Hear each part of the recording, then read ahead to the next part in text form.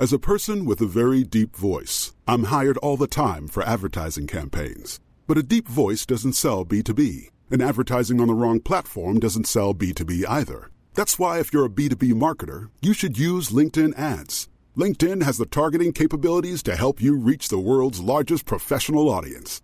That's right, over 70 million decision makers all in one place. All the big wigs, then medium wigs, also small wigs who are on the path to becoming big wigs. Okay, that's enough about wigs. LinkedIn ads allows you to focus on getting your B2B message to the right people. So, does that mean you should use ads on LinkedIn instead of hiring me, the man with the deepest voice in the world? Yes. Yes, it does. Get started today and see why LinkedIn is the place to be to be. We'll even give you a $100 credit on your next campaign. Go to linkedin.com/results to claim your credit. That's linkedin.com/results. Terms and conditions apply.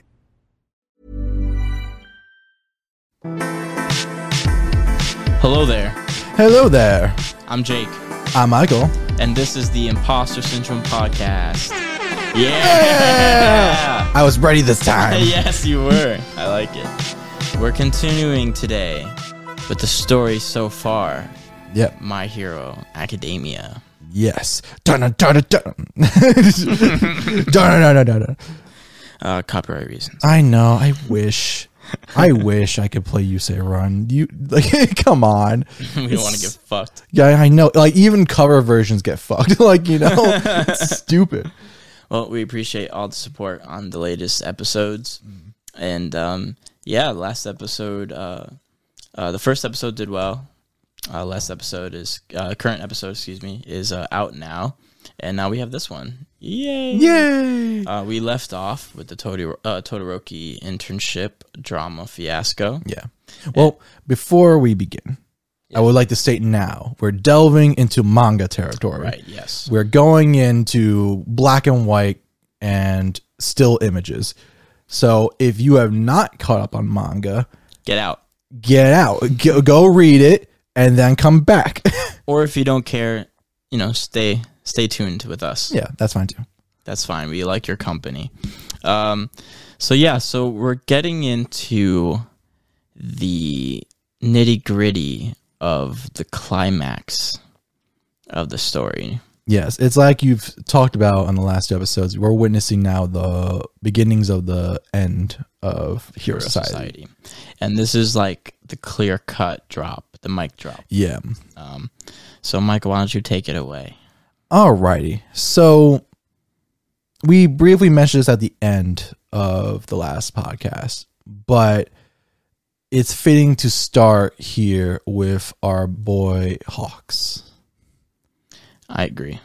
So we talked about last time that Hawks is an interesting hero, where it's like he's hero, yeah, but like the stuff that he's doing where you're kind of like, oh, that's a little sus.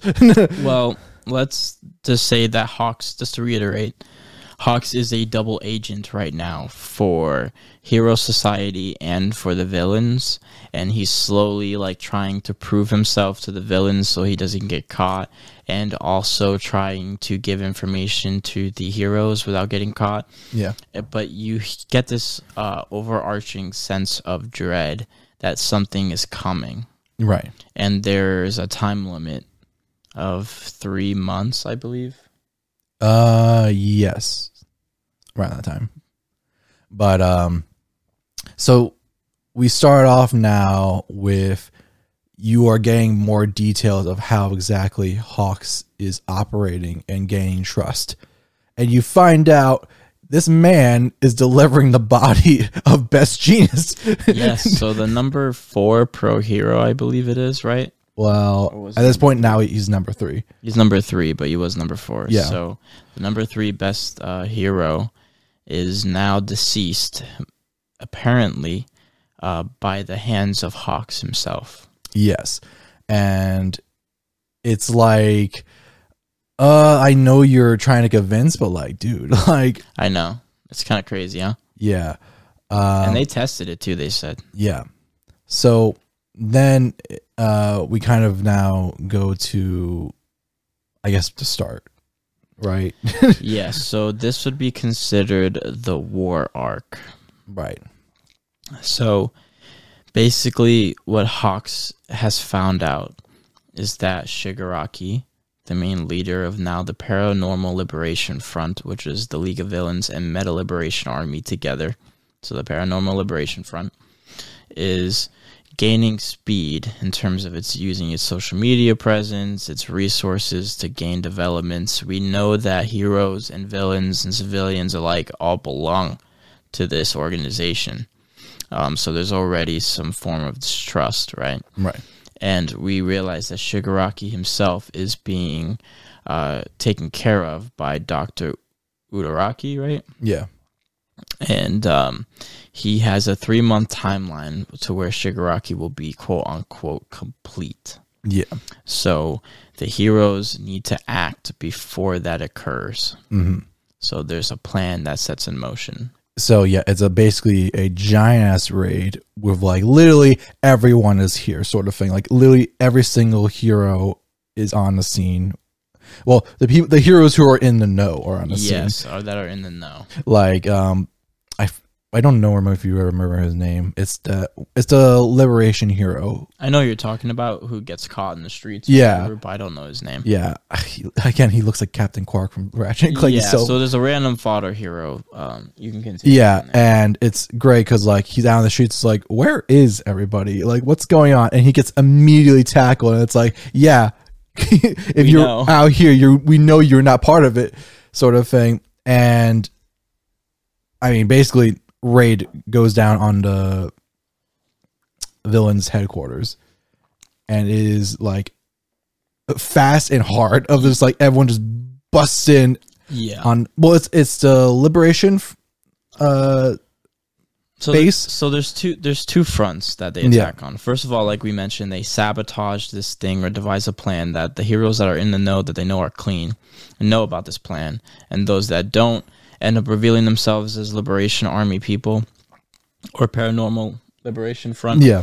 And therefore they get caught, right? Right. Now there's two raids on two fronts. There's a section of heroes that's going towards the hospital where Dr. Udaraki works, where he has his Nomu labs, and where Shigaraki's being held. And then there is this mansion in the woods where the rest of the army is. So there's two levels to it in that regard. No, not yet. But so Hawks is with Twice at this moment. Yes, so Hawks is actually within the Paranormal Liberation Front mansion, and he understands the raid's taking place. Today's the day. Yeah, and he's with Twice, and Twice like he's because I think he's supposed to give like a speech or something that day or about what the plan is for them. Twice, yeah. And so Hawks is like, let's just run down the plan, just to make sure we're all things. So Twice tells him the entire plan, and he's like, great. And then the raid happens, and it's kind of like, you see, it's like Twice realizes like, oh, I made the mistake again. He trusted someone that he shouldn't have. Yeah. Once more. This is a tragic area, so we can talk about this first. So just to clarify, I don't know if we're going to go in complete sync order with all the fights. Yeah. But this all takes place within the same span of time. Yeah. So Hawks is in battle with now Twice. The thing is with Hawks is that it's conflicting, is that you never really knew what side Hawks was on until the end.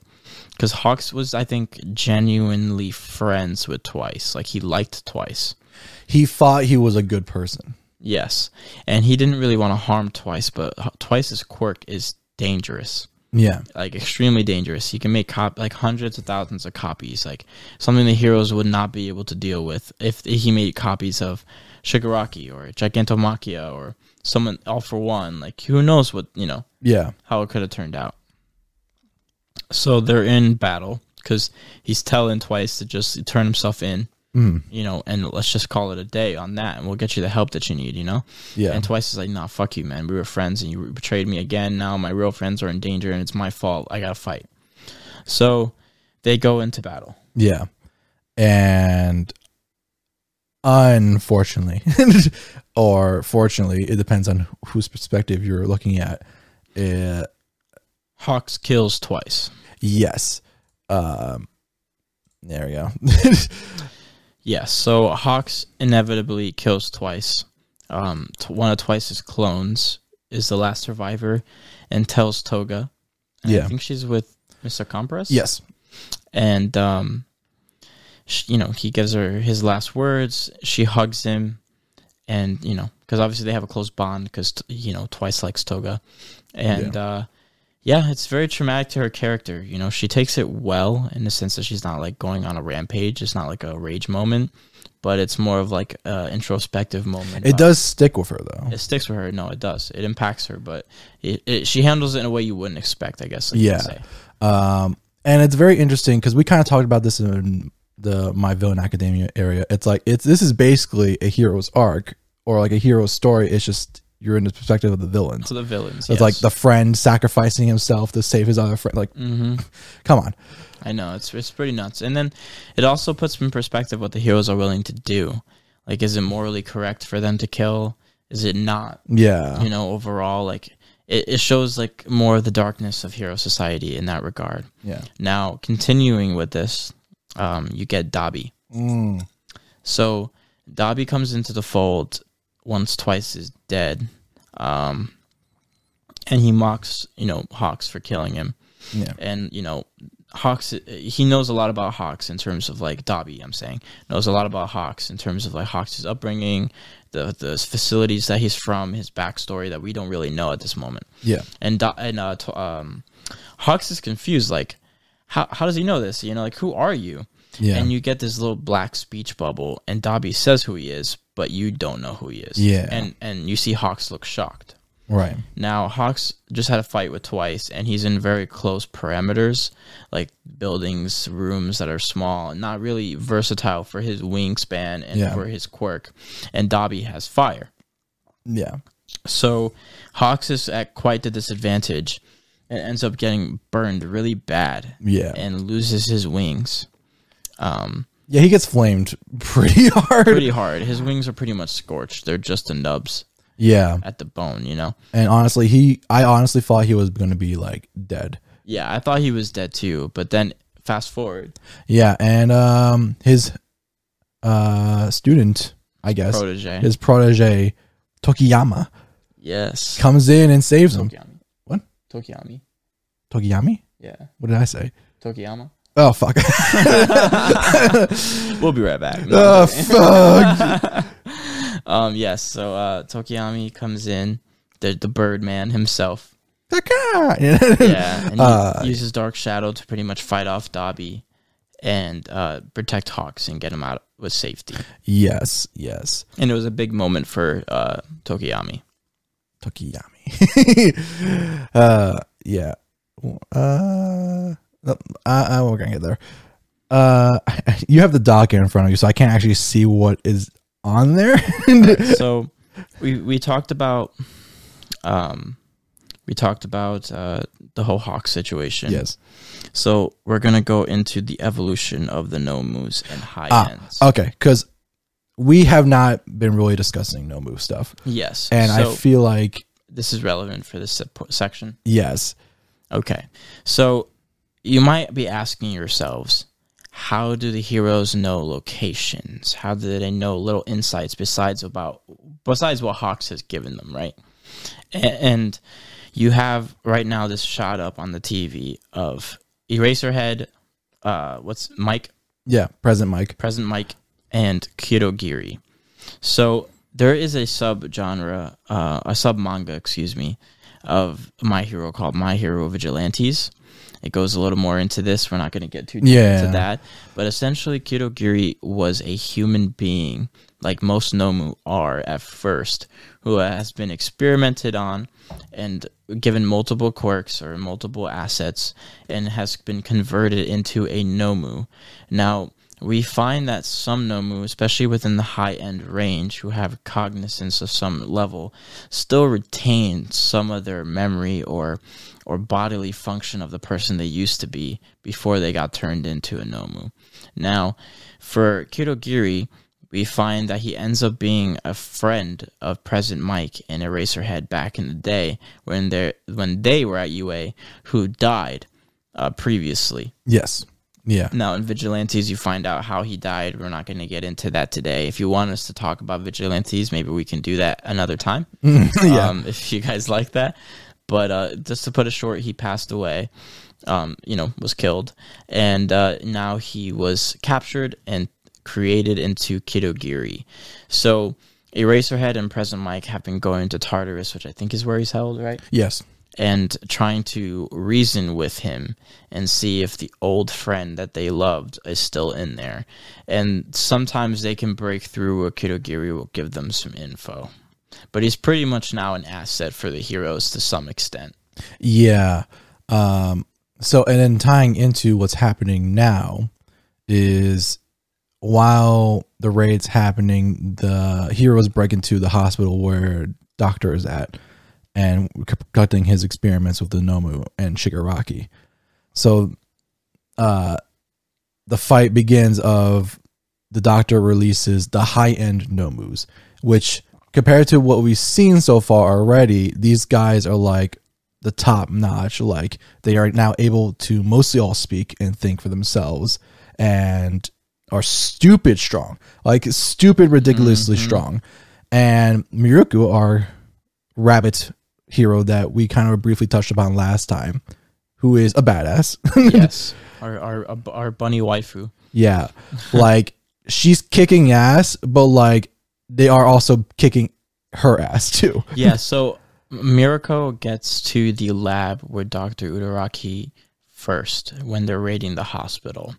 And she ends up being in this facility where you see Shigaraki in his tube, because Udaraki is pretty much making him some form of Nomu hybrid, right? Right. The perfect vessel, essentially. And he releases the high ends, like Michael just stated. Now, Mirako is like the number 4 hero now, I think, right? Yeah. And after Best Genius became 3, and this is like her time to shine. So she has like the quirk where she can like bounce around. She's a bunny pretty much. She has she's very aerodynamical. She can like has a lot of strength, push on stuff. Yeah. Like very, just very jumpy essentially. Yeah. And she goes to work with these high ends, like just bodying them, but they're so uber, so they're bothering her back. And you just really get to see her be a complete and total badass. She became a fan beloved character during this time. A lot of people like Mirako. Yeah. And she makes a lot of noble sacrifices. She loses her arm, and during You lose her arm and a leg. she loses her leg too. Yep. Damn. So really? Yeah. Damn, I forgot about that. So she loses her leg too, which is like majority of what her quirk is, and she makes a lot of sacrifices in that moment to try to fight. And at the end she tries to break Shigaraki out, I'm assuming, right? Well, yeah, destroy his little, because Yes. you see on like the computer monitor, like Shigaraki is like 75% complete or whatever. So she wrecks the station. She can sense danger coming from his tube. Yeah, and she also gives enough time for Endeavor to make it into the facility too. Yes. So now there are multiple pro heroes now joining her after she thought she was going to die. Yeah, but fate has another plan. So before we get there, Okay. I actually want to talk a little bit more about the mansion, because I figure what's happening, what we're going to talk about with Shigaraki is too hype. Okay. So I kind of want to jump around a little bit. All right. So when we go back to the mansion, we're going to see that the pro heroes and students that are there are trying to fight the the Liberation Army, or the Paranormal Liberation Front, whatever. And there is a section where you see that some of the students have some time to shine. Like Kaminari has this big lightning fight, Yeah. all that stuff. And what you find is that like Redestro is fighting with Tokoyami, I think, and everything. And there's like there's all these brawls happening, right? But then you have Gigantomachia, who is just sitting there. Yeah. He only listens to his masters. We'll take that, as it may be. So right now he's in stasis, but he's present with the heroes at the mansion. All right, so now let's fast forward and go back. Yeah. So now I gotta remember what tabs are which. Are you? Yes. Okay. All right. So Mirko goes, and during the fight with the Nomus, everyone is there, goes ahead and smashes the tube where Shigaraki is laying. Yeah. And also, President Mike has a doctor in custody. Yes, the doctor has been retrieved at this time. Yeah. So Shigaraki gets, I think, jolted, doesn't he? Yeah, like, because the heroes are analyzing him, and it's like they think he's dead because he has no heartbeat or whatever. Yeah. So they're kind of like cleaning up the mess, and then a jolt goes through Shigaraki, and he starts activating. So Shigaraki comes through, he awakens, and he immediately uses decay. Oh man. So this is probably the biggest decay, and where you really get to see where this is not going to go the way they thought it would. He levels the whole building. Pretty much everyone dies. The heroes do survive because they have Endeavor and a few others who are flight savvy. And Eraserhead almost dies, but he is saved by the hero Crust, who protects him, but in the process does get decayed. Yeah. Now, in that vein, you see that the decay is spreading and goes throughout a really big portion of the city. Yeah. Like you can see it from the distance, like sort of thing. It's a giant crater. Right. And at the center is Shigaraki on this little, like, I don't know, plateau. Pedestal, I guess you can say. Yeah. Like self-formed pedestal where he was standing. And you could just see the devastation. And like heroes die. Civilians die. Yeah. So many people die. It's crazy. Like in just one shot. And you see that he calls Gigantomachia and says, come to him. Yeah. And that's the wake-up call for our big boy. And our big boy goes big. Yes, he does. Yeah. So what's interesting is now, like, we kind of saw, if you watched the anime and stuff, you kind of saw a little bit of Shigaraki changing. Like his hair became more white there, but now it's like you have pure white, and he's kind of got this huge power boost, and you're like, what the frick is going on? Like, what's happening with Shigaraki, sort of thing. So Endeavor is there, and he challenges him to a fight, and you slowly start to see what's happened to Shigaraki. Now, you'll notice that he's lost 2 of his fingers, I believe, on one side of his hand. Yeah. And that's due to the fact of his fight with Redestro when he decayed, the city as well. He lost his fingers in the process of doing that. Yeah. Now, Shigaraki is now partially Nomu. So he has the brute strength, the dexterity, the regenerative abilities, the luck stat, the magic stat, no. all of that. That comes with being a Nomu. But there's one other gigantic factor that we find that gets revealed. Yeah, I would save that. Wait for just a minute on that one. So going back to the mansion. Yeah, get a little tease, something's not right. Gigantomachia is a big boy. And let's hope if this is... Yeah, look at like this monster. Yes. So Gigantomachia begins to go on a rampage and starts destroying everybody. So now they have this hulking creature that is coming through. I believe they understand that Shigaraki has been released or something is happening, and they know this guy cannot, cannot be allowed to go. Yeah. So they're trying to devise a plan to get him, to sleep, essentially. So we have Midnight. Yep. Our BDSM babe. And she's trying to fight and lead the students and all that stuff, but she gets injured by Gigantomachia. Yeah. And like Mount Lady is like going toe to toe with him. Yeah, being dogpiled by this man, just dragged. Yeah. Because you have to understand, like, they literally say Gigantomachia is like a force of utter destruction. Like, bullets will not work on this thing. Like, weapons are useless. It's just like an indomitable wrecking ball. He's like the ultimate Nomu. Yeah. He's pretty much a Nomu.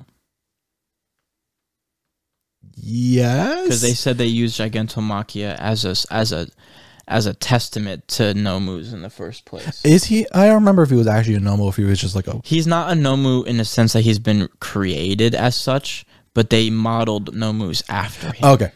So Gotcha. he's like the OG Nomu, like the first. Yeah. And it takes... So, because, like, he is bulldozing through heroes, like, nobody's business sort of thing. And it kind of leaves the only people left to availably stop him is Class A and Class B. Yeah, so Midnight pretty much declares Momo the leader right now and the plan deviser, and she is alluded to being killed. She gets flown in the air, launched by Gigantomachia, and she's still alive and comes to, but you see a bunch of villains surrounding her. Yeah. And it's presumed that she has been killed.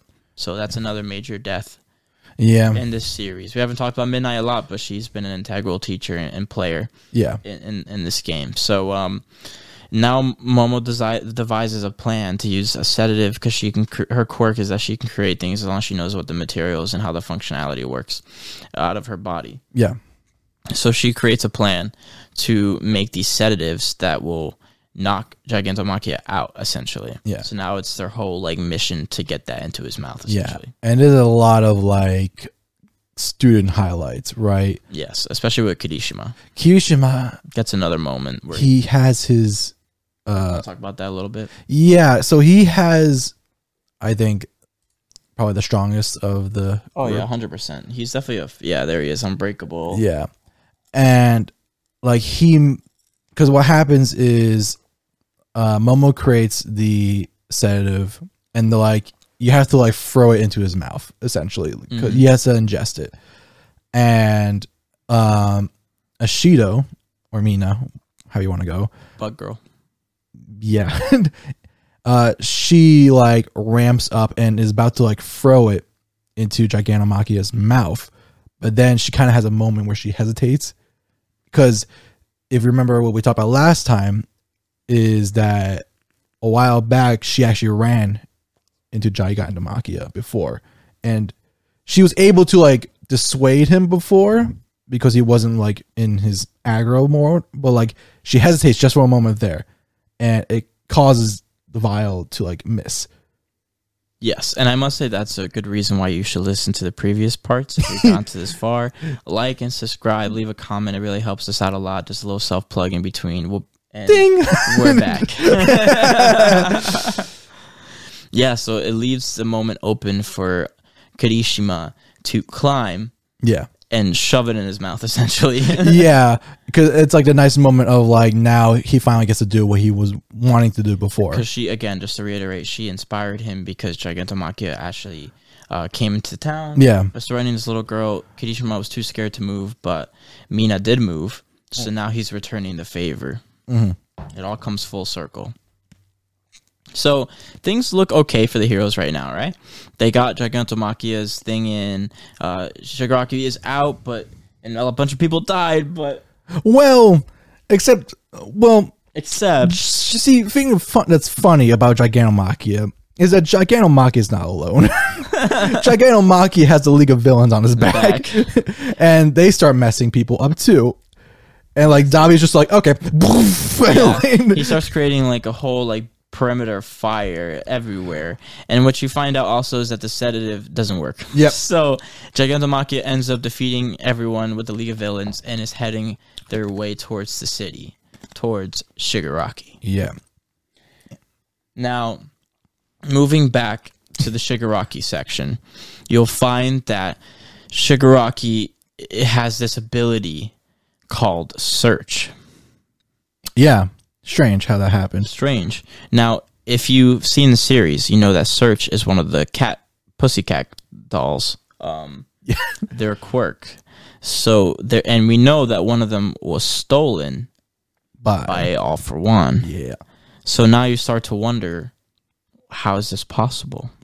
Yeah, because you're like, well, All For One is in Tartarus and hasn't moved since then. Correct. And Shigaraki did not have this ability before. And Nomus can't copy quirks, necessarily speaking. Yeah. And so let's go to two people who are just kind of on the sideline at the moment. It's President Mike and the doctor. Yes. And they're walking to the police cars. And the doctor is kind of like cheerfully rambling. And he's talking about this whole scheme of things and this whole plan. And this still kind of confuses me a little bit. Sure. But I think essentially what the gist is that All For One, during his fight with All Might, was operating with a copy of his quirk. Yeah, so it was a synthetic version Yeah. of All For One. And then with this process that the doctor put Shigaraki through, Shigaraki now has All For One. Yes. Yeah, okay. So that was right? Is that Yeah, so basically what the doctor did is that he took All For One from All For One and gave him a copy synthetic version of it and gave the true version of All For One to Shigaraki. Yeah. So now Shigaraki has the K, All For One, and base Nomu level abilities. And he is like, I see you, Deku. I see you. So now what's clear is that Shigaraki is changing and that the quirk is changing him. Because as Shigaraki's goal was to destroy everything and to be the villain king of Japan. However, when he's come out, he is now getting this like urge for one for all. Yeah. Just this urge to have it. Yeah. That he doesn't quite understand, and he's hearing like this voice in his head that's reaching out to claim one for all.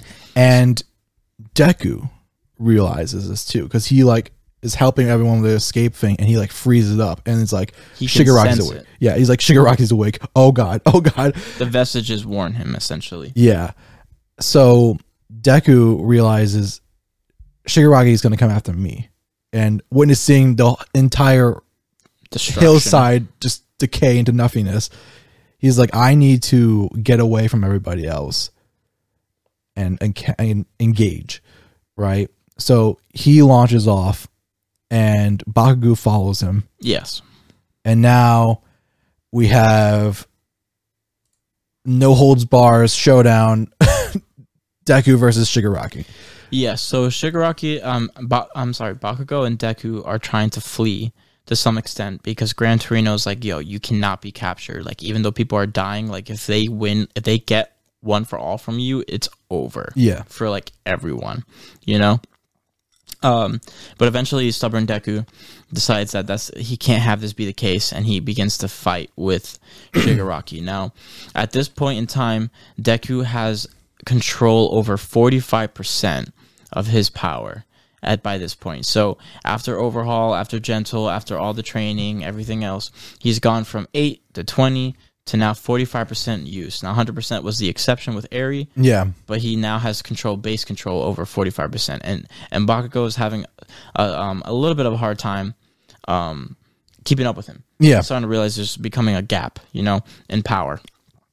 So they go and they're starting to reach Shigaraki, and they just can feel this like dread. Yeah. Because he's so broken compared to them at this moment in time. Like even Deku can't really hold a candle to Shigaraki's power at this moment in time. So we have this stellar cast. We have Endeavor. Yeah. We have Bakugo. We have Deku. And we have fucking Eraserhead. Yeah. Who makes an appearance and begins to use his quirk to nullify All For One from Shigaraki. Right. Now, with this in mind, they have to fight Shigaraki, who is still a menace. Yeah. He's literally as strong as... They've mentioned that he's as strong as All Might base. Yeah. Without All For One.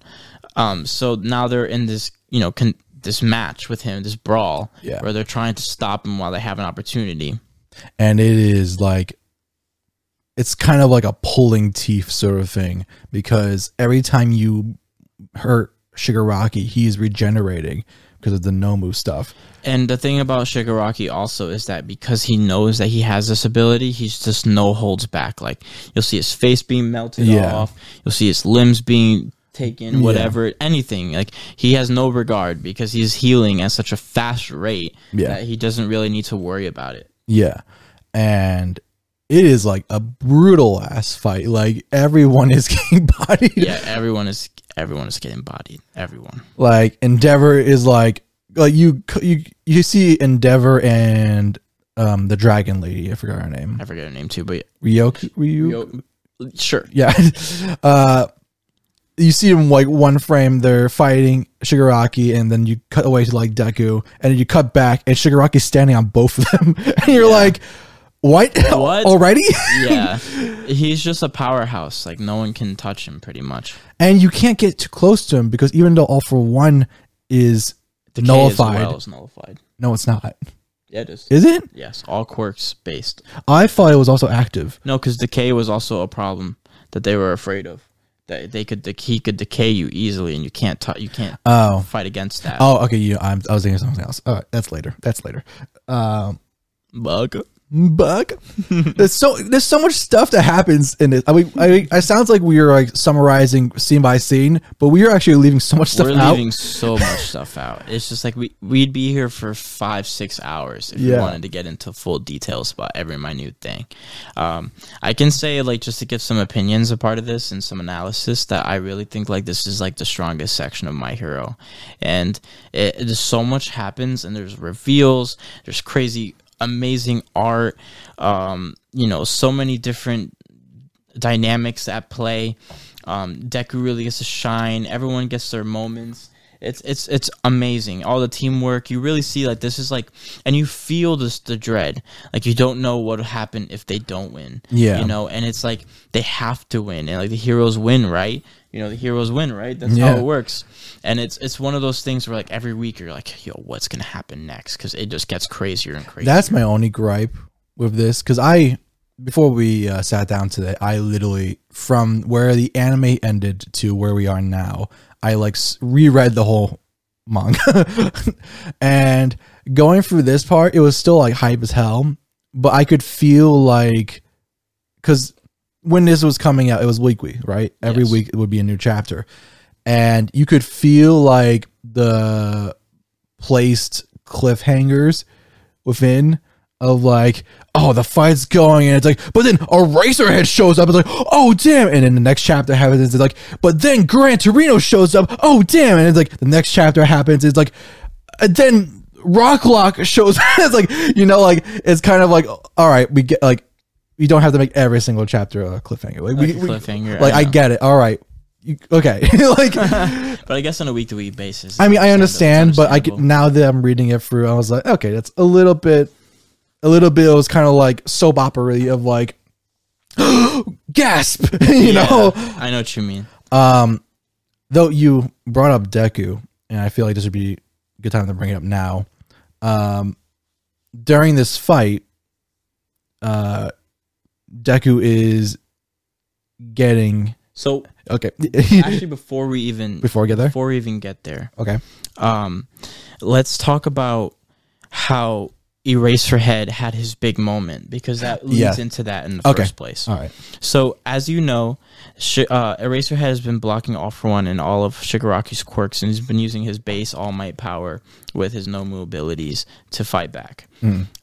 Now, as everyone, I'm assuming, knows, Eraserhead's quirk works with his eyeballs. He has to be looking at the individual, and he can't blink. Otherwise, it gets turned off, and that's all Shigaraki needs. Yeah. So it's just a millisecond of time to get, one for all, or to fight for that. Yeah, so like right now, Eraserhead is with the hero Manual, who's like this water hero, who's like literally watering his eyeballs. So keeping them hydrated so they can open. Yeah. Now, in this moment, Shigaraki has quirk erasing bullets with him.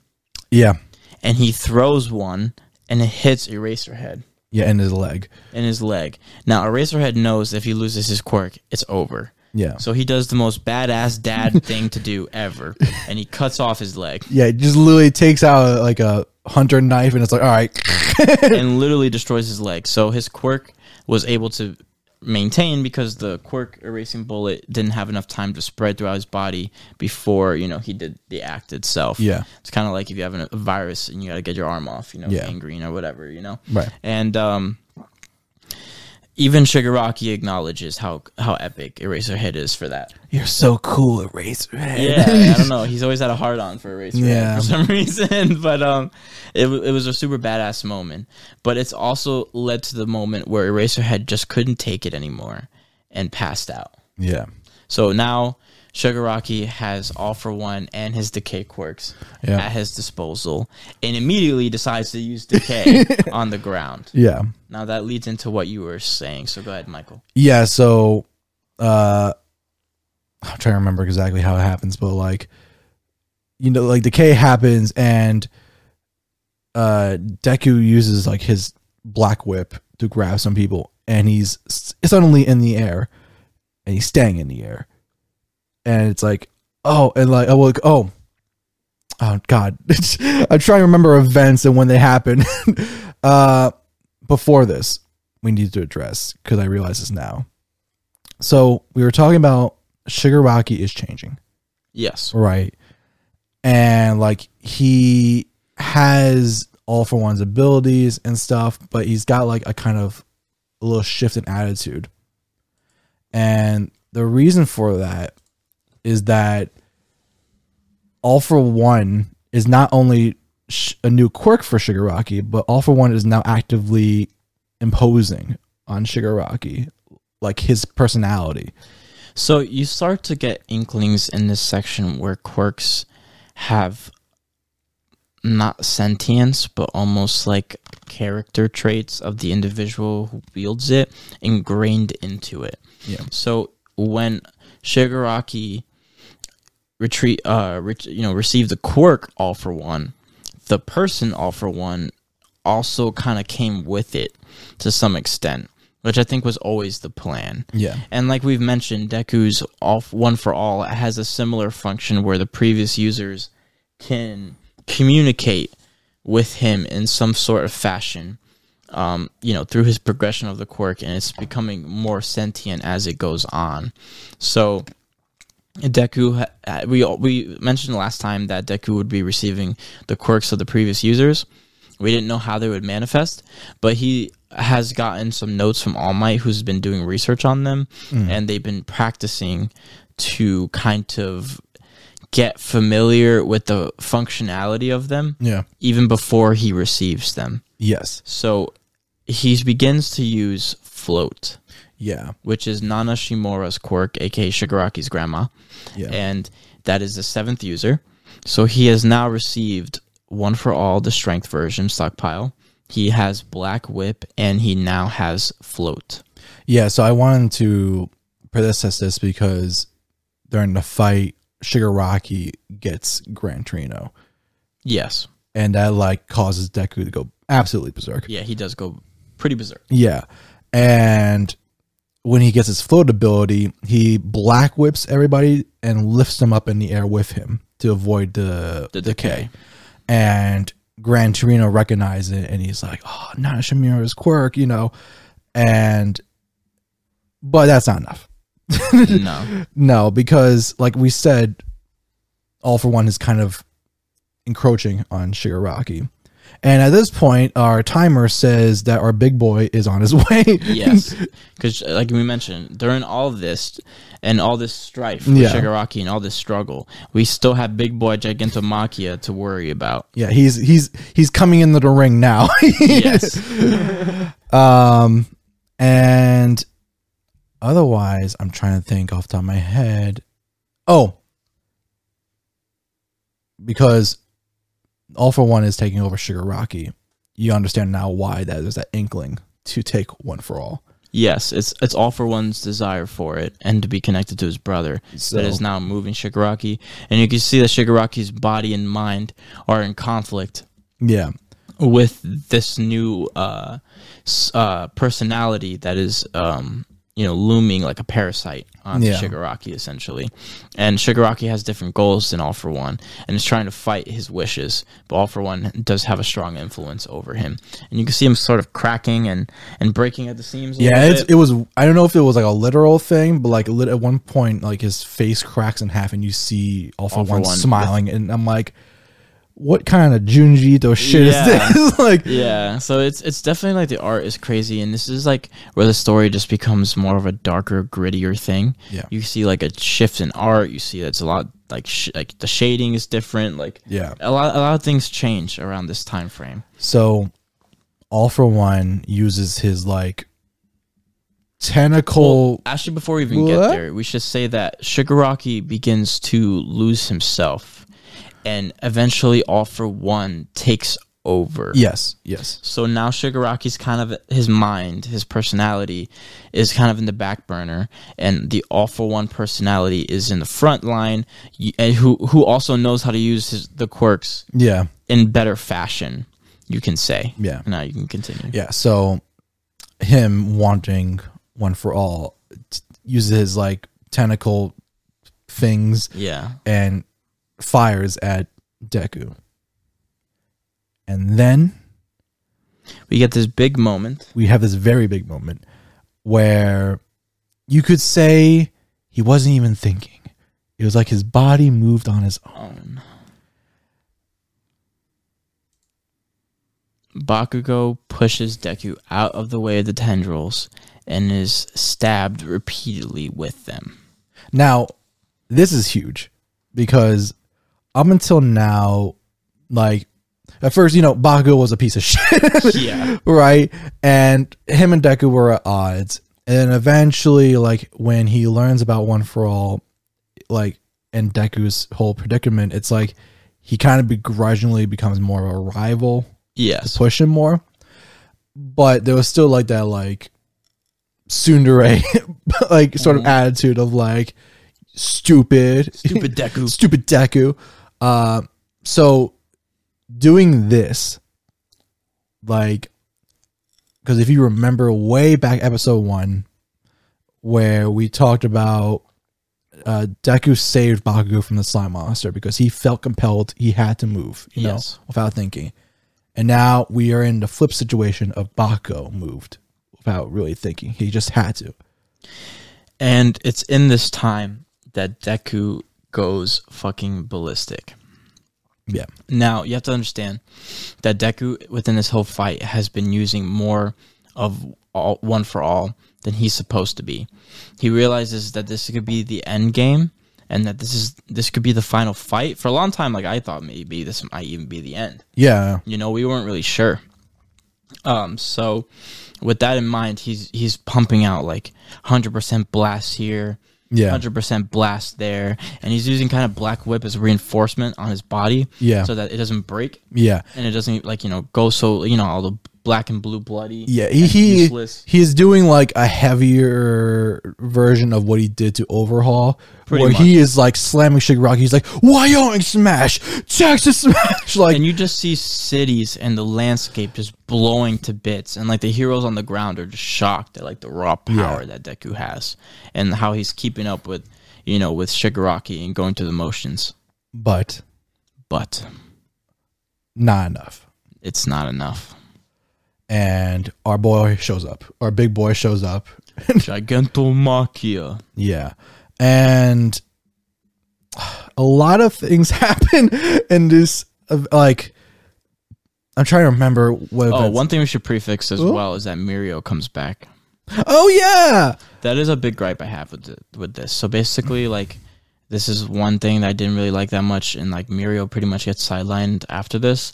So like we know Mirio lost his quirk during the overhaul arc, and you would expect that there'd be like this overhaul of character development and character growth and character relationships where he gets a good becomes like really close with Eri, and Eri learns her abilities more. Yeah. And in like this like big moment, he gets his quirk back. No. No. One page. It's she returns an apple. He asks her to do the same thing to him. She does it off screen, and then he's back. Fights Inomu for like 2 minutes and never shows up again.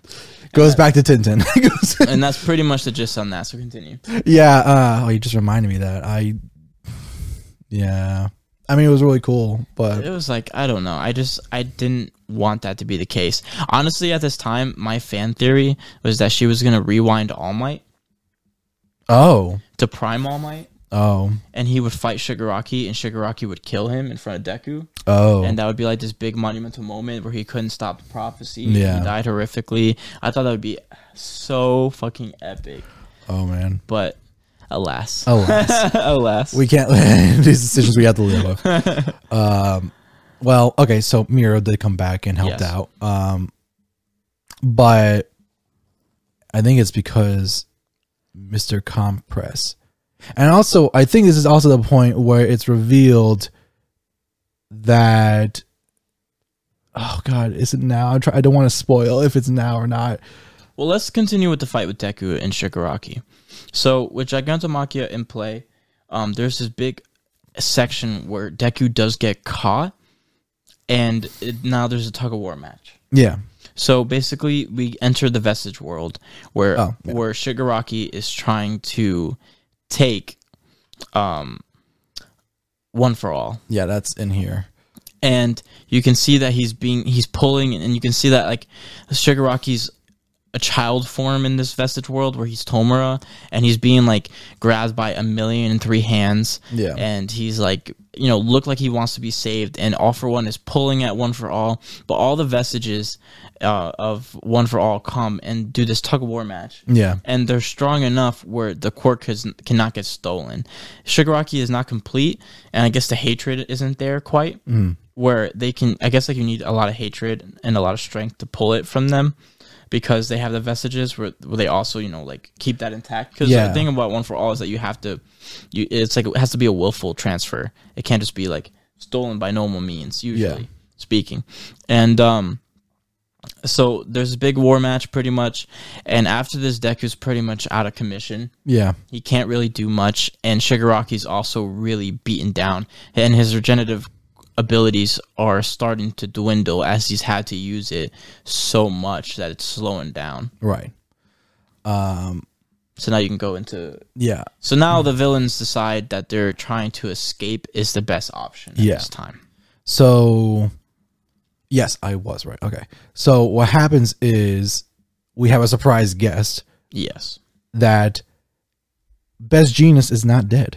He is not. And he, like, sky drops out of the sky and is like, hello, I'm back. And then, because the League of Villains are on the back, and they're like, what? But you saw your body. Like, what the fuck? Well, actually, before this even occurs, during the matches with Deku and all that stuff, Dabi comes into play. Oh, right. We knew the... Yes, so we need to talk about that before that even occurs. You're right. There's so much stuff that happens. Yeah, there's so much stuff, guys. We apologize if we're a little out of order. But, like, all this happens within the same span of time, primarily speaking. I think it's this one.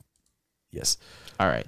So basically, at this moment in time, Dabi is talking to Todoroki, who is there with Endeavor, and he gives the big reveal that he is indeed, in fact, Toya Todoroki. So he is the eldest and older brother of the Todoroki family. And first off, Dabi's playing the big brain game. Yes. Is that he, like, because he's dyed his hair black this whole time, and he, like, pours water out, and you start seeing the white hair that usually indicates the Todoroki family, Mm-hmm.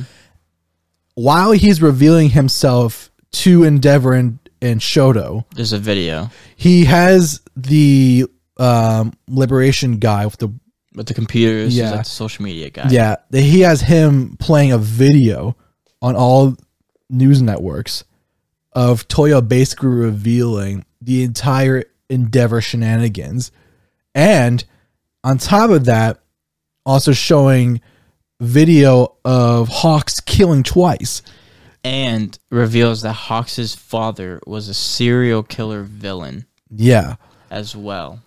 So, like, you're seeing basically, like, people are reacting to this of, like, first off, people were like, Endeavor did what sort of thing? Yeah, because he goes on the whole line about how abusive. Wow, look at that. You saw that? No, I didn't see what happened. Oh, God. I'm lagging. Oh, God. So hard right now. Is this the work of an enemy quirk? Yeah, right? I'm just in the Spider-Verse, 60 FPS right now. We'll be right back. And we're back. So Dobby pretty much reveals that how abusive and how obsessed he was with pleasing Endeavor and becoming his successor. Endeavor had pretty much painted the picture to him that he is the vessel to succeed All Might. Yeah. He is his greatest creation because Dobby's quirk was hotter. The problem is that Dobby's body doesn't have the temperament for the heat. Right. So therefore, his body kind of like gets injured. He gets burned. Well, that is even worse. It's like he developed his mother's like tolerance for cold instead, so it became like double damage onto him. Yes. So Endeavor pretty much gives up on him and says that you'll hurt yourself and you cannot do what I want to do. And he kind of focuses on other children. Then he has Todoroki, who is like the prime vessel. But Dobby or Toya still wants to prove himself. It's actually really sad watching sad. those chapters because you're seeing this kid who is so desperate to get like to please his dad, sort of thing, and like you see he's almost going like a little bit crazy, even as a child. Well, that's the thing. You see inklings the fact that it's not all Endeavor's fault. Like there's a screw loose in this kid's head from day one. Like Endeavor is not like really brutal with the reveals that, like, you know what I mean? He just stops training him as much because he's like, dude, you're gonna hurt. You can't do this. You're gonna hurt yourself. Well, he tells him too. It's like focus on something else, you know, like, and he just like refuses. And like his mom tries talking to him, and she's like, you know, you can be something else. You can be. It's like you don't know me, sort of. And you're like, and like he, like, not to be punny, but he burned some bridges. He pretty much can't accept his reality. He refuses to, and he blames Endeavor and Hero Society and the world for it. And you find that he was like in this mountain area where he was trying to improve his quirk. Well, because I think he unlocks the blue flame ability, right? And he's like, I want to show Endeavor, I want to show my dad. And Endeavor has realized, because like he lifts up the shirt and you see like burn marks on him. And he's like, I told you to stop, sort of thing. And he's like, no, just come with me to the mountain. I gotta show you. I got this. And like he goes to the mountain by himself and waits for Endeavor, but Endeavor doesn't show up because Endeavor's like, I'm not feeling this. Like, and so part of it's like the emotional like outburst within Toya. But like he engulfs in flames, and by the end, like the entire mountainside's on fire. They only found his jawbone. Yeah. So that's like what that pretty much alludes to at the moment. We don't really see much else of what occurs. And at this point in time, I think it's pretty fair to say that Hero Society has fallen. Yeah, because now you have people like. There's one example where you see some kids talking about like, well, like this Endeavor could still be a good guy, like we can still trust heroes, and it immediately shows Twice getting stabbed, and you see them like, no, but the whole Hawks reveal, and you just see the little plushie Endeavor fall to the ground. And pretty much people don't believe in heroes anymore, and now they realize that everything they believed was a lie. Essentially. Now the villains do get away. Yes. But at a heavy cost.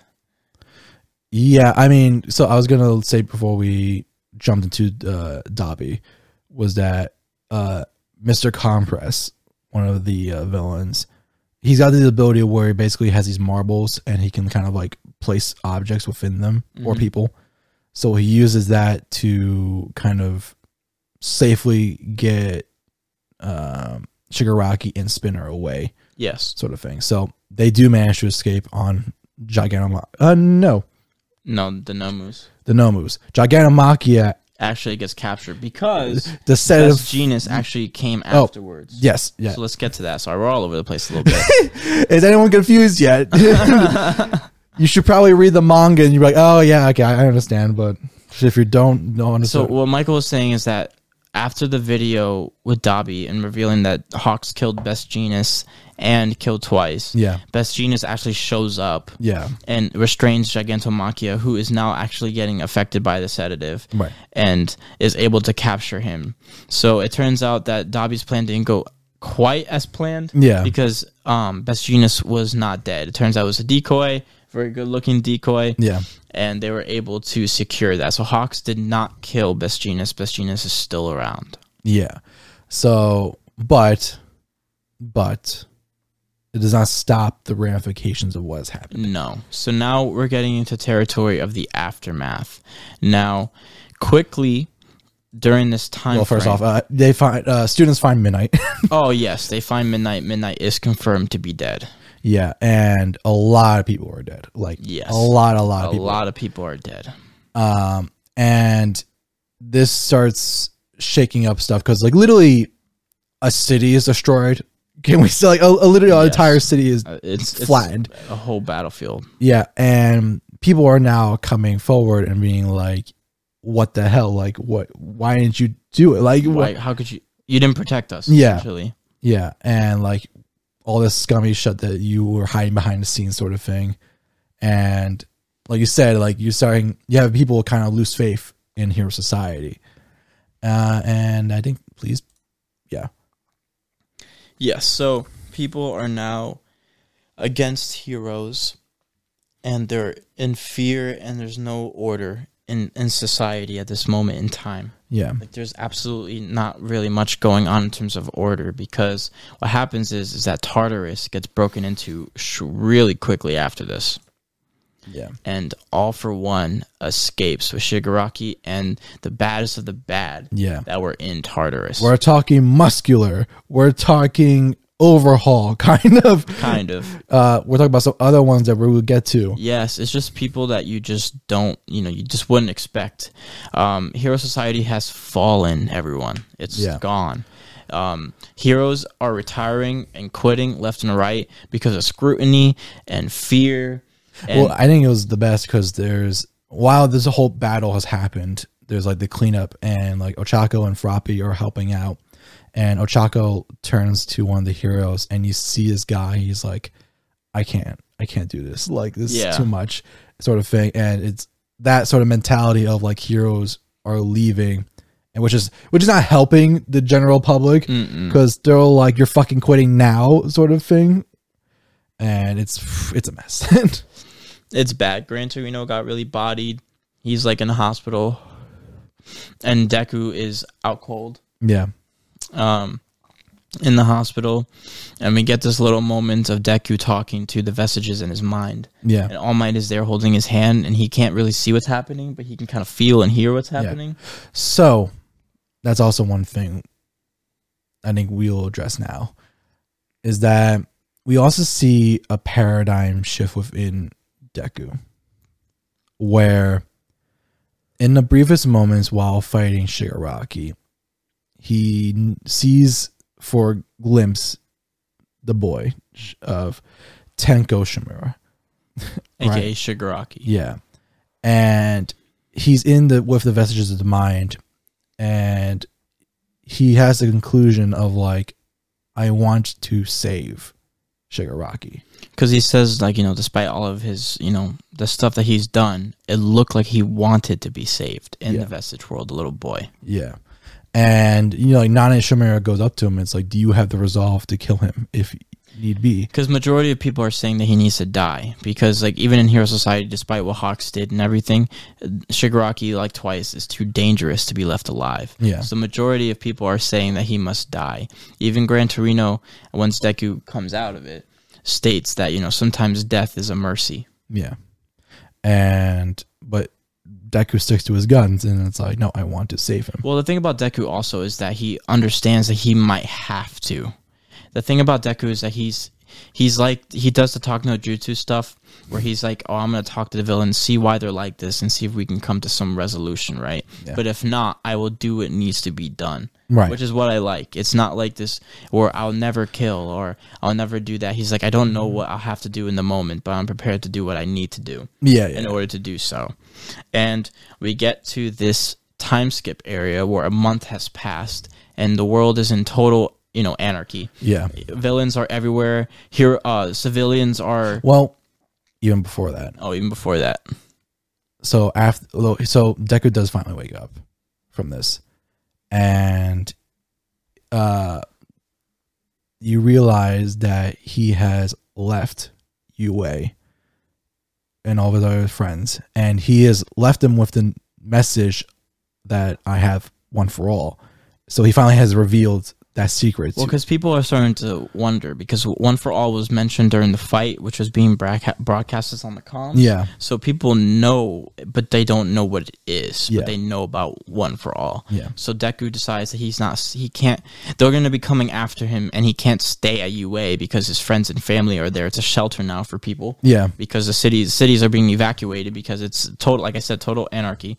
And Deku decides to tell his classmates why he's leaving and the fact that All Might bestowed his power onto him. Yes. Bakugo is also okay, by the way. He's not dead. Yeah, he's just angry. He's just very angry. And thus, a month time skip occurs. Oh, actually, even. Sorry. There's one more. There's a little more wrap up. Is that because Endeavor's in the hospital and Todoroki is in the hospital too? Because, you know, obviously.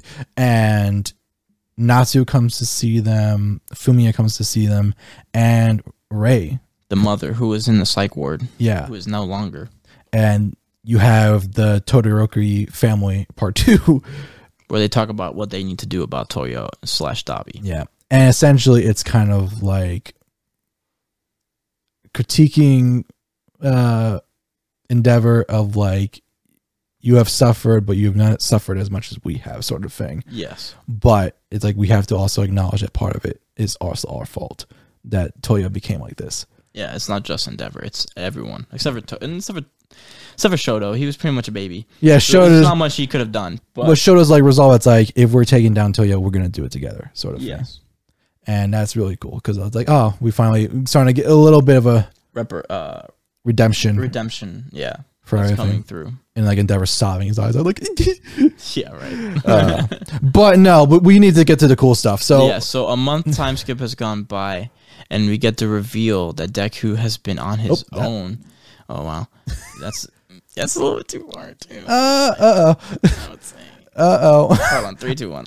All right, so a month time skip has gone by. Deku's left, and you get this big reveal that Deku's been on his own for a month, fighting villains. Yeah. And saving people and going through. And this is his new look. He has a tattered suit from the war. He has his old gloves on.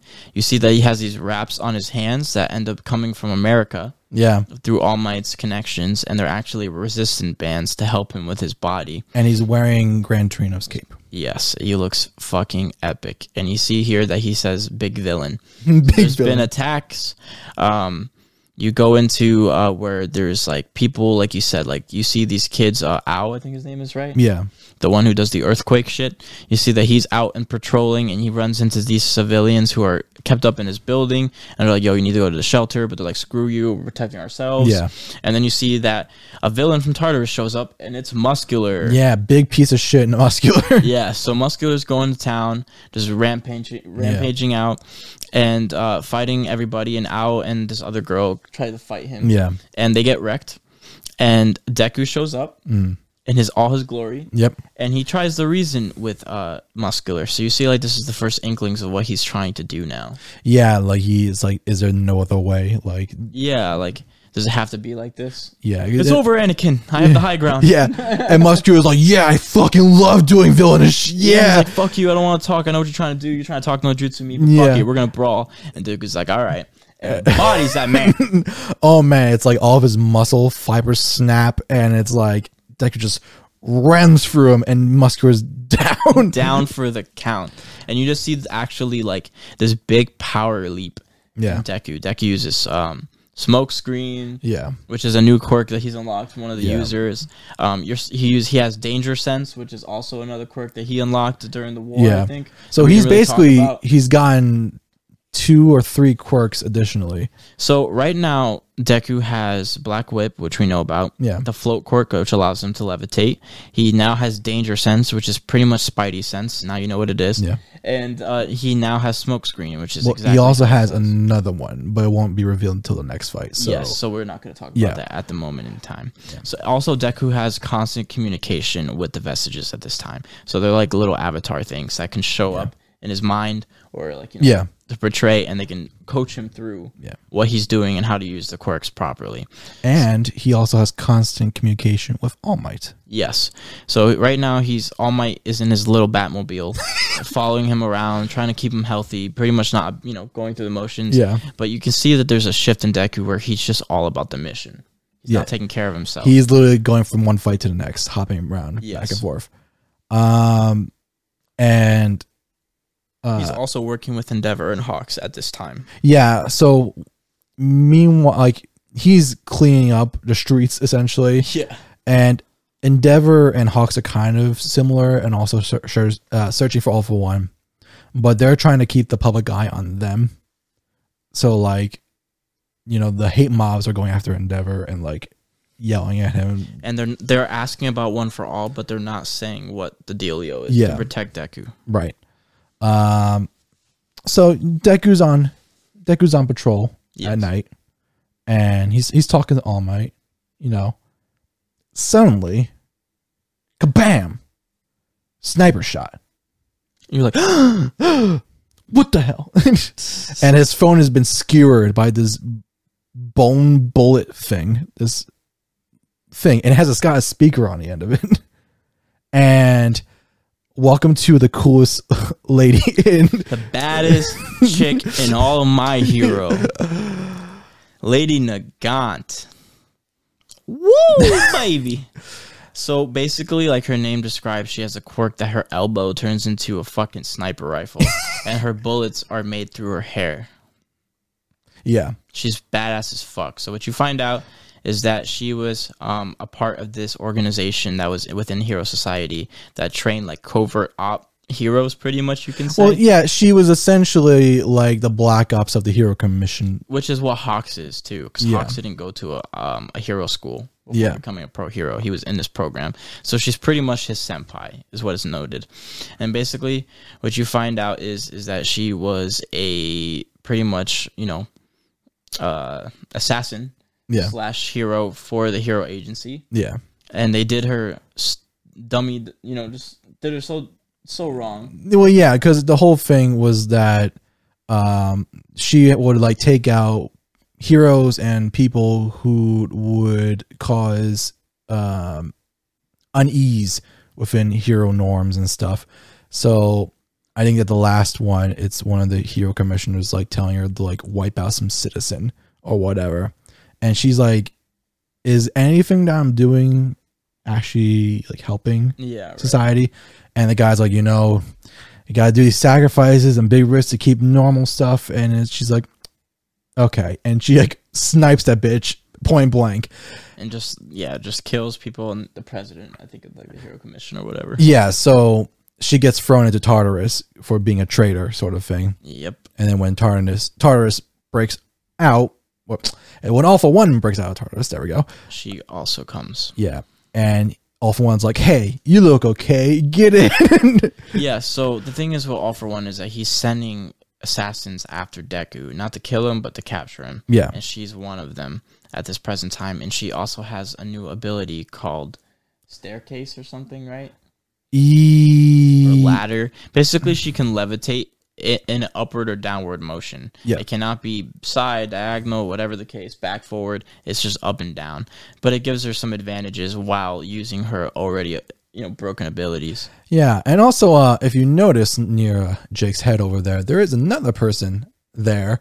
It's our good friend Overhaul. Yeah, so Overhaul is in this, like, also escaped, but he's in this, like, crazy state where he keeps saying, Boss!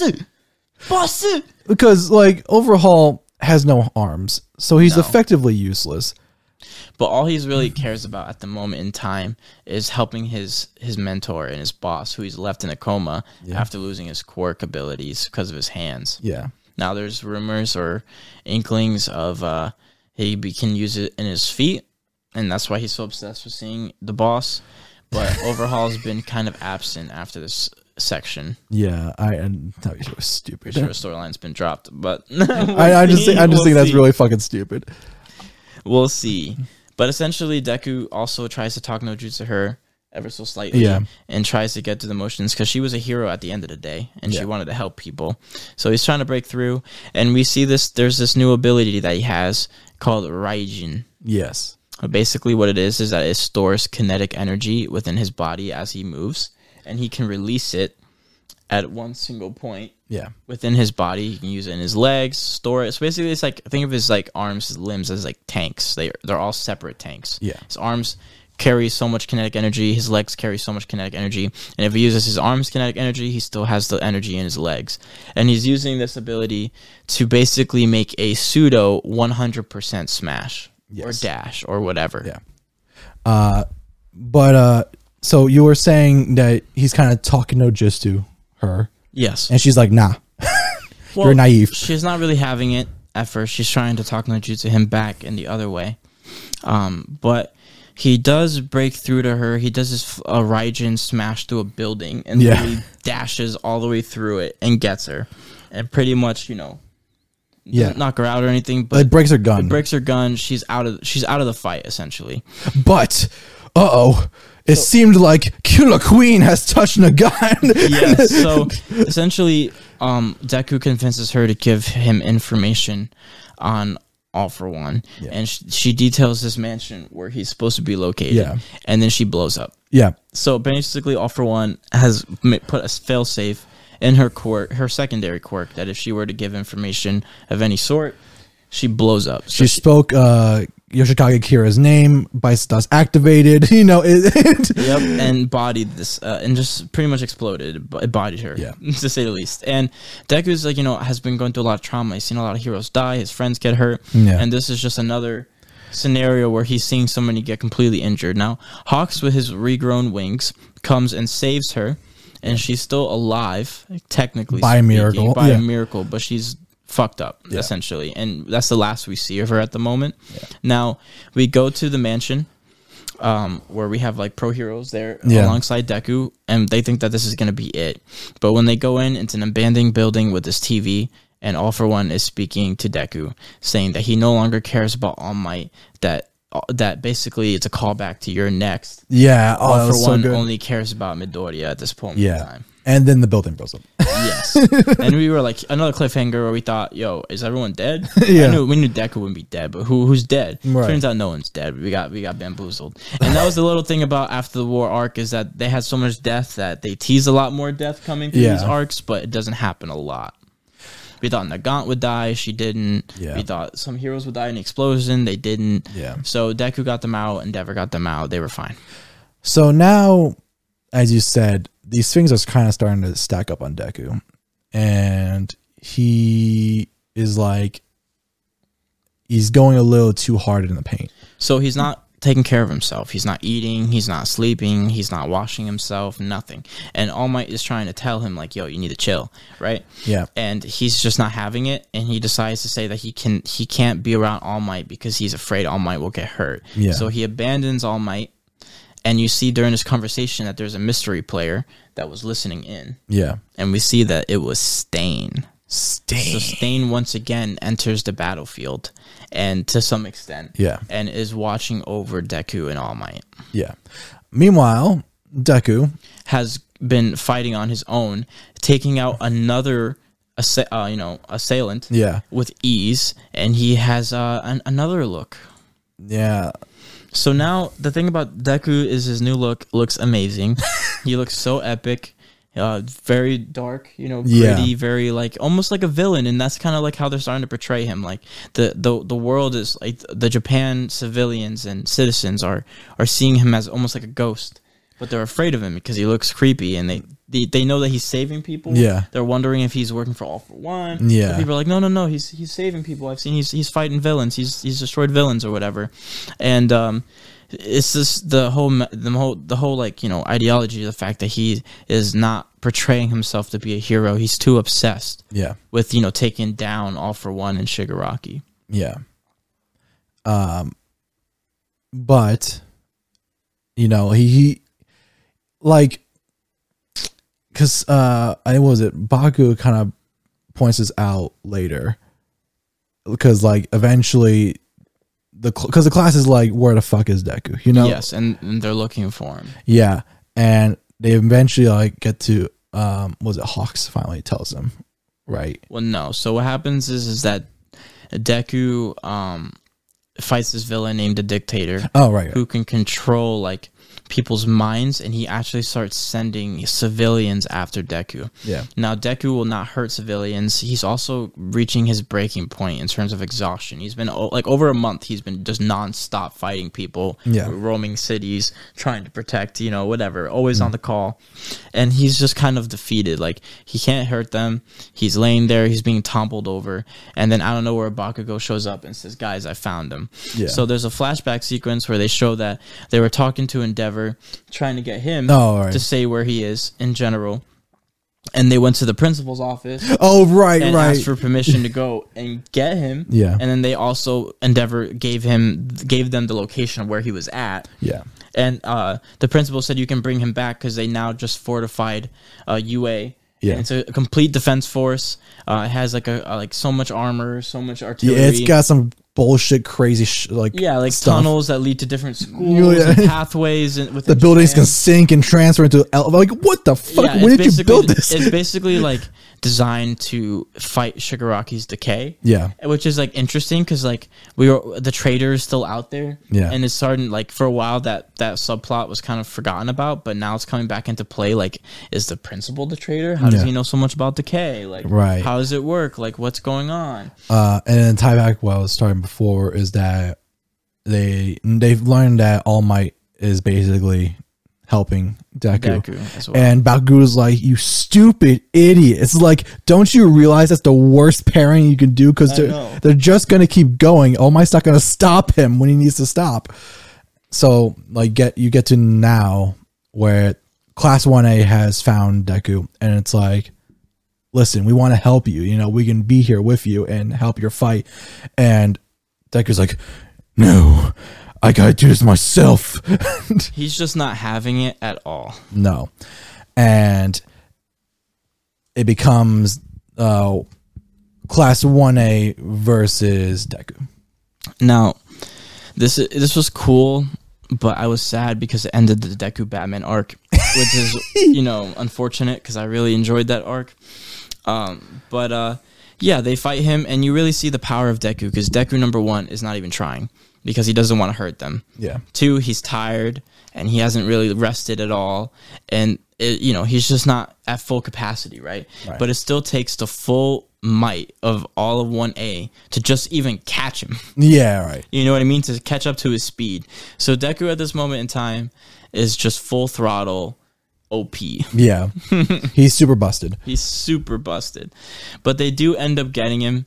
And we have this really nice moment with Bakugo where Bakugo, for the first time ever, calls Deku by his name and says, "Izuku, I'm sorry." Yeah, I was wondering if I had an image. Oh, well, there's that. There's a Class A versus Class A versus Deku, pretty much. My favorite line is before the fight started, Baku was like, "What's happened to you, man? You're literally drawn different than the rest of us." Like, what the hell? And you look at it, it's like, on the left you have My Hero Academia, on the right you have Berserk. Yeah, I know. It's like the detail, the decrepitness of it. It's just like he looks like a monster. Yeah. And yeah, I'll put that image in post, but like Bakugo finally apologizes for everything, which is like yeah, right?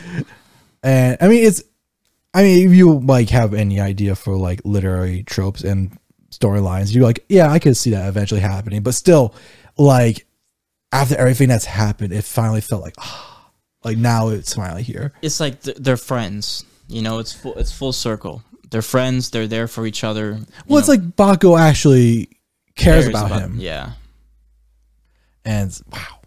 It was powerful. It was a really good moment. It ends up convincing Deku to finally step down. Finally step down and come back to UA. Yeah. But just because his friends want him back doesn't mean everyone else wants him back. So like he gets brought back, and all the citizens who are in the UA safety barrier are like, hell no. Get him out of here. The League of Villains are after him. Like, no. And it's like, but he's like, he just let him rest for like a day, like, you know, just let him Like, give him a little time to clean up and stuff. And Ochako has like this big speech. Yeah, Ochako finally has a good moment, which is nice because main heroine would be good to have a. Yeah, I mean, she had that moment with Toga. We didn't really go over it within the war Yeah, I mean, because it kind of fell flat for me. it wasn't as, it was more, well, it's kind of important. It's more important for Toga than, Ochako. but for Ochako, it's kind of important now. If that makes sense. So we're gonna flash back into the war arc during the evacuation and during the villain retreat. Toga ends up finding Ochako because she wants to talk to Ochako and Deku about hero society and what it means to be a hero, Right. because of what happened with Twice, and she likes those two characters, right? Right. So she talks to Ochako. She's trying to, talk to Ochako like, is this how it is? Like, I'm this way because of this, and that, And Ochako's like not having it at all. She's like, yo, it doesn't matter about your upbringing or what happens. Your choices now are what define you. And what you're doing right now, I have to stop you. And it's pretty much not really listening to Toga. And you see Toga kind of smile, cry, and be like, yeah, I thought so. Yeah. And then she dips out. And that's the last you see of her for now. But Ochako, like, looking in hindsight, realized she didn't handle it the way she should have handled it. And now she's kind of like taking that and carrying it with her for the future. And then you see now that she's talking to the group of people trying to convince them to let Deku stay. Yeah. And she's carrying that with her. Yeah, and it was honestly a really good speech of sorts. Yes, it was. It shows another moment of Deku and Ochako, being a thing. Yeah. In the future, I mean, their probably. conversation afterwards, because like she does convince the people to let them through, and it's a really nice moment. And especially because like you have Koto, the boy from the camp arc, and one of the heteromorphs civilians that Deku saved earlier, rush out to Deku as he like breaks down crying, and it's like, oh, it's sweet, Sweet. his fans essentially. Yeah, but like Ochako and Deku have a moment later where they're talking, and it's kind of like they're having similar thoughts. Where like Ochako is like, I realize Toga's done really bad things, and she's like murdered people, and that's not okay. But part of me also realizes like I kind of want to save her too. Yeah. So it's kind of that nice like paradigm shift. It's like now Ochako and Deku are kind of in the same brainwave of like wanting to save them instead of just completely stop them. So Deku is, at UA. They're resting. They're going to train, and they're going to get ready. Yep. So now we get a moment where All Might is near UA, about to reconvene with everyone, and he gets a tap on the shoulder, so to speak, from Stain. Did I put a picture of that? No, I didn't. God damn it. I'm sorry. I'll go get him. Hang on. You know what Stain looks like. Big, creepy smile. Has no nose for some reason. He cut it off, I think. Is that actually what happened? Yeah, I think in Vigilantes he cut it off. Well, all right. You do you, Stain. But, so, essentially you see what happened, because he was also in Tartarus at that time. And, like, he manages to get information from this downed guard, essentially. And he decides that he's going to deliver to the only man he trusts. All Might, though. But he basically gives All Might a pep talk. Like, All Might's feeling pretty down on himself. Hero Society is fallen. Everything he built is gone. All Might can't help Deku because he's a weakling in his mind. And Stain is like, yo, this isn't All Might that I know. You know what I mean? Yeah. Only the true All Might can kill me. Because he's been in the prison for a while, so he doesn't even know about All Might's secret and stuff. So it's like, you're not All Might. What the fuck are you talking about? Yeah. So it's like this big thing that's like, does he recognize All Might? Does he not? Is he just trying to be metaphorical with him in general? And they have like this long talk, because Stain is not, even though Stain is a villain, he's not a villain. Like, he's not looking for anarchy. He's not looking for destruction. He just wants heroes to be true heroes. And that's pretty much all that's left. Like, anyone who is a fake hero or doing it for alternative reasons is no longer around anymore. Or they've all quit. Yeah. Yeah. So it's pretty much the only true heroes remain. So he gives All Might a pep talk. All Might realizes that he needs to be better, and Stain gives him a knife with a note on there with information Well, not only that, it's like he's got like an SD card. Oh, Because the note is actually like they described it as like it's a love letter to All Might from Stain, essentially. I think what's also really important too is that you see. I'm gonna see if I can find it. This one, nope. This one. You see the statue because it's nearby, and you see this woman run up, and like because Stain has basically pulled All Might behind like rubble, and it's like watch what happens, and you see this lady climb up the All Might statue and take down the "I'm not here" sign, and you realize, and she's like cleaning it because I think it was vandalized. Yeah, and you realize it's the last person he saved. It's the lady who was there and trapped in rubble during the fight with All For One. And it's like, if she still believes there's hope, like that, you can't let that ember die. So. Yeah, like you have to continue forward and bring it back in a new way together. So like, you know, like it goes back to the themes, like you can't do it alone, like All Might tried to do. Yeah. And now they're trying to make a new hero society that's built on more than just one person's piece, you know, in general. Yeah. And that brings us to America. So during this time, there's this big talks within the nations to send, help to Japan because Japan is in ruin, right? Yeah. So there's been blockages and different things that have gotten in the way, but Star and Stripe decides to say fuck it and just goes anyway. Yeah. So she is the number one hero for the United States. Yes. And she's literally flying on the back of a fleet of like stealth bombers. Yeah. And she's like, and like the commissioner for the United States is like, yeah, our hero kind of just left. Like we didn't even get the chance to like brief her or anything. Yeah. And All For One is scared. Oh, I'm glitching again. Uh-oh. I'm lagging hard. We'll be right back. We're back. Yep. All right, so All For One is scared of this chick because of her quirk. He said this is the only chick that is foiling his plans, and if he can get her quirk, he doesn't even need One For All. Yeah. So clearly she's broken. Yeah. So what he does is that he actually sends Shigaraki after her. Yeah. And they fight. Yeah, and it's this midair battle over the outskirts of Japan, and it's like you find out her quirk. And her quirk is stupid. It's called New Order. It's so fucking busted. It's crazy.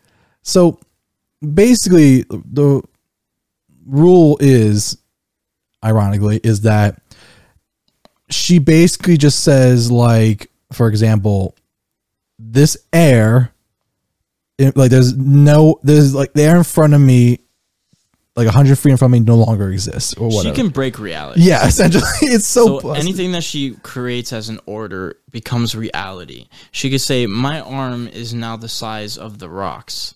And it becomes The Rock Johnson's arm, for example. Yeah.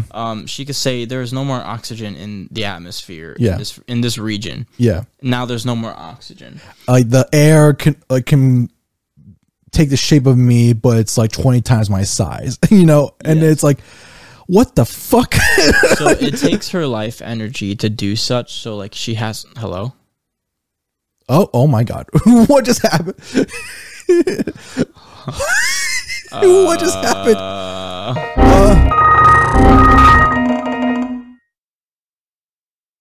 Hello. So mid-sentence, we're having a bunch of technical issues at the end of this video. So we're going to wrap it up with the introduction of Star and Stripe, the American hero. She's about to fight off with Shigaraki. If you want to find out what happens next time, look out for our next part 4, our final part of the My Hero Story So Far series. We appreciate everything of that nature.